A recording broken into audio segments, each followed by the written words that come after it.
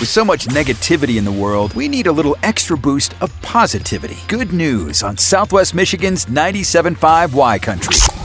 A Kansas City couple is hosting a Super Bowl watch party for the city's homeless. In 2020, Ryan and Lacey McClellan hosted a Super Bowl watch party and invited the area's homeless residents to come and enjoy the big game. They wanted to do it again the next year, but COVID put a damper on their plans.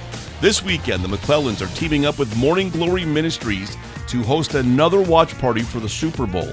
This year, with the Chiefs back on the big stage, we did not even think twice, they say. Instead of traveling to Arizona, we're using those funds to host another Gold Dome Super Bowl party for Kansas City's homeless to watch the biggest game of the year. The watch party will feature a huge projection screen and will be catered with barbecue and dessert offerings. We're also giving out free haircuts and we'll have a raffle to give out prizes to attendees.